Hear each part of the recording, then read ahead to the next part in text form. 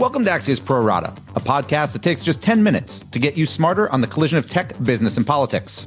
I'm Dan Primack. On today's show, Uber takes a huge step toward its IPO and the fall of a Silicon Valley punchline.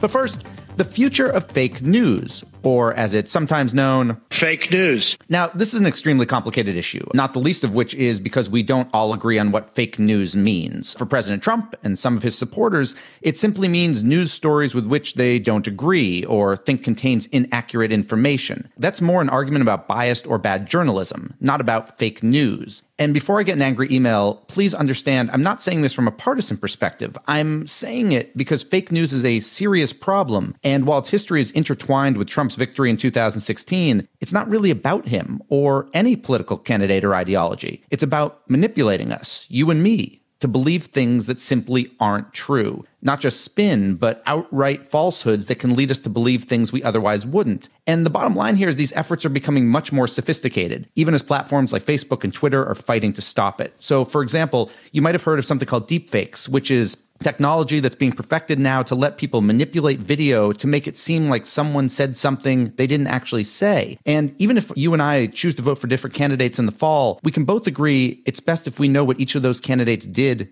and didn't say. So in 15 seconds, we'll go deeper on this with Axios media reporter Sarah Fisher, who today has a great piece on what she calls fake news 2.0. But first, this.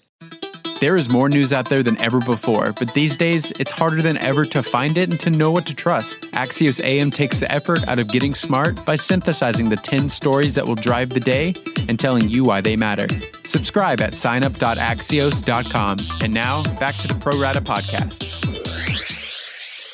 We're joined by Axios media reporter Sarah Fisher, who today wrote about fake news. So, Sarah, let's start with kind of the actors here. Who's creating fake news right now? Dan, I like to put it in three buckets. So you have people who kind of work as just everyday trolls. They could be in the United States or outside of the United States, but they don't work with the backing of a state. Then you have state-sponsored trolls or people who perpetuate fake news. These are people who work as part of sophisticated operations. They could be backed by the Kremlin or other governments. And then finally, you have people who simply produce fake news or misinformation for the sake of making money. These sometimes can be media organizations. They other times can be just everyday people using false commercialization tactics like diet pill scams. But those are the three types of groups that will typically create this stuff. Is it fair to say, and at least when you hear companies like Facebook talk, that they have reduced that last bucket, or they've tried to reduce that the financial incentives are not as prevalent as they used to be? So this is more now about influence than it is about money? That's absolutely right. The platforms have taken great steps to make sure that they can reduce the financial incentives of bad actors that are creating fake news just to game engagement and then make ad revenue. So what do? They strip advertising rights from pages that repeatedly post false claims, or sometimes they'll actually remove your right to own a page so you can't even buy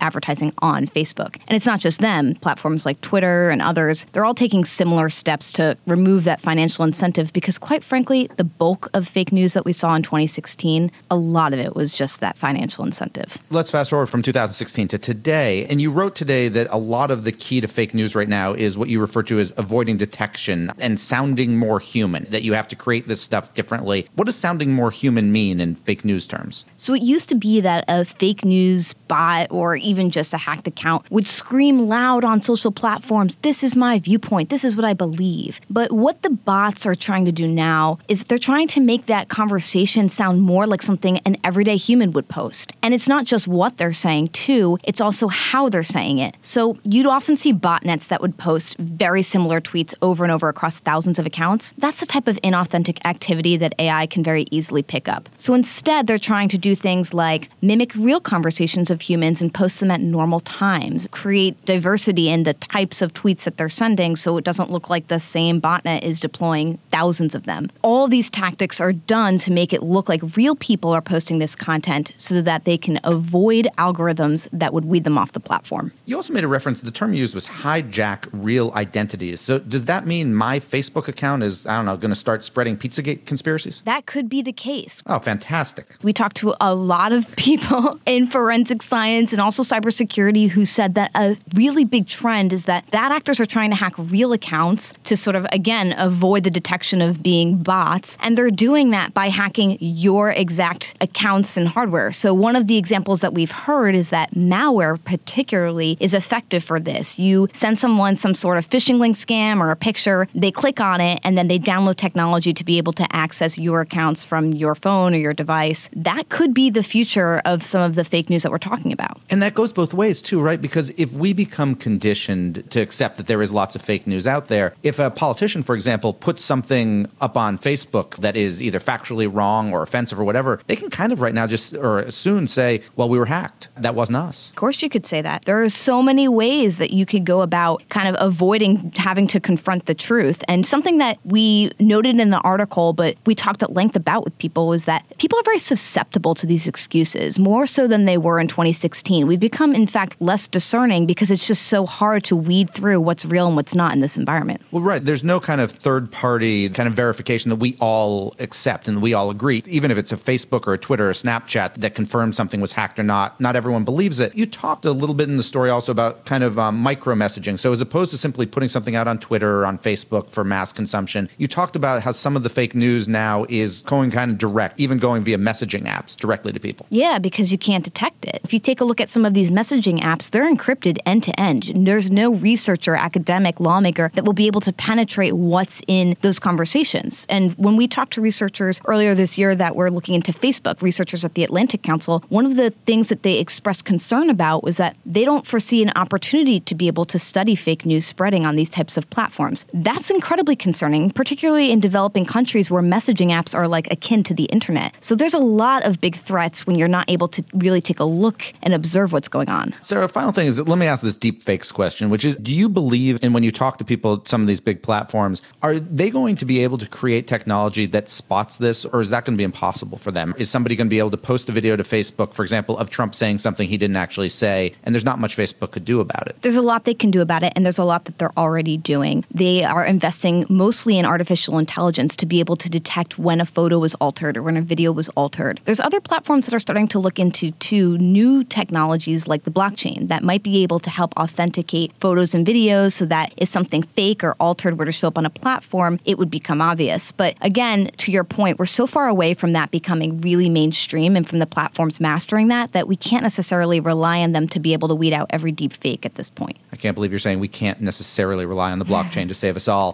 Thank you very much, Sarah Fisher, media reporter at Axios. My final two on Uber's big hire and a new Silicon Valley lawsuit after this. Axios gives you the news and analysis you need to get smarter faster on the most important topics. In our unique Smart Brevity format, we cover topics from politics to science and media to tech. Subscribe to get smarter faster at signup.axios.com. And now, back to the Pro Rata podcast. And now it's time for my final two. And first up is Uber, which today announced that it's hired a chief financial officer named Nelson Chai. Now, why this matters is a bunch of reasons, but let's start with the biggest, which is that Chai isn't replacing somebody at Uber. Instead, he's filling a seat that's been empty for years, even from before Travis Kalanick was booted as CEO. And that leads to the second point. Chai has a long resume, which includes CFO stints at two companies where he worked for a guy named John Thain, who not only is an Uber board member, but is an Uber board member who was brought in by Kalanick during a battle for control last year. Finally, Uber wants to go public next year, and you need a CFO to do it. And it probably doesn't hurt that another one of Chai's former CFO stops was the New York Stock Exchange. But it's worth noting that when I asked Chai about the IPO plans, he was a bit circumspect, telling me, quote, "I can't say I'm on board yet with going public next year. I've been impressed with the information I've seen, but I don't have enough insight until I really get in there to see if we have the right processes and controls to be a public company." And finally, venture capitalist Mike Rothenberg yesterday settled with the SEC over allegedly misappropriating investor money.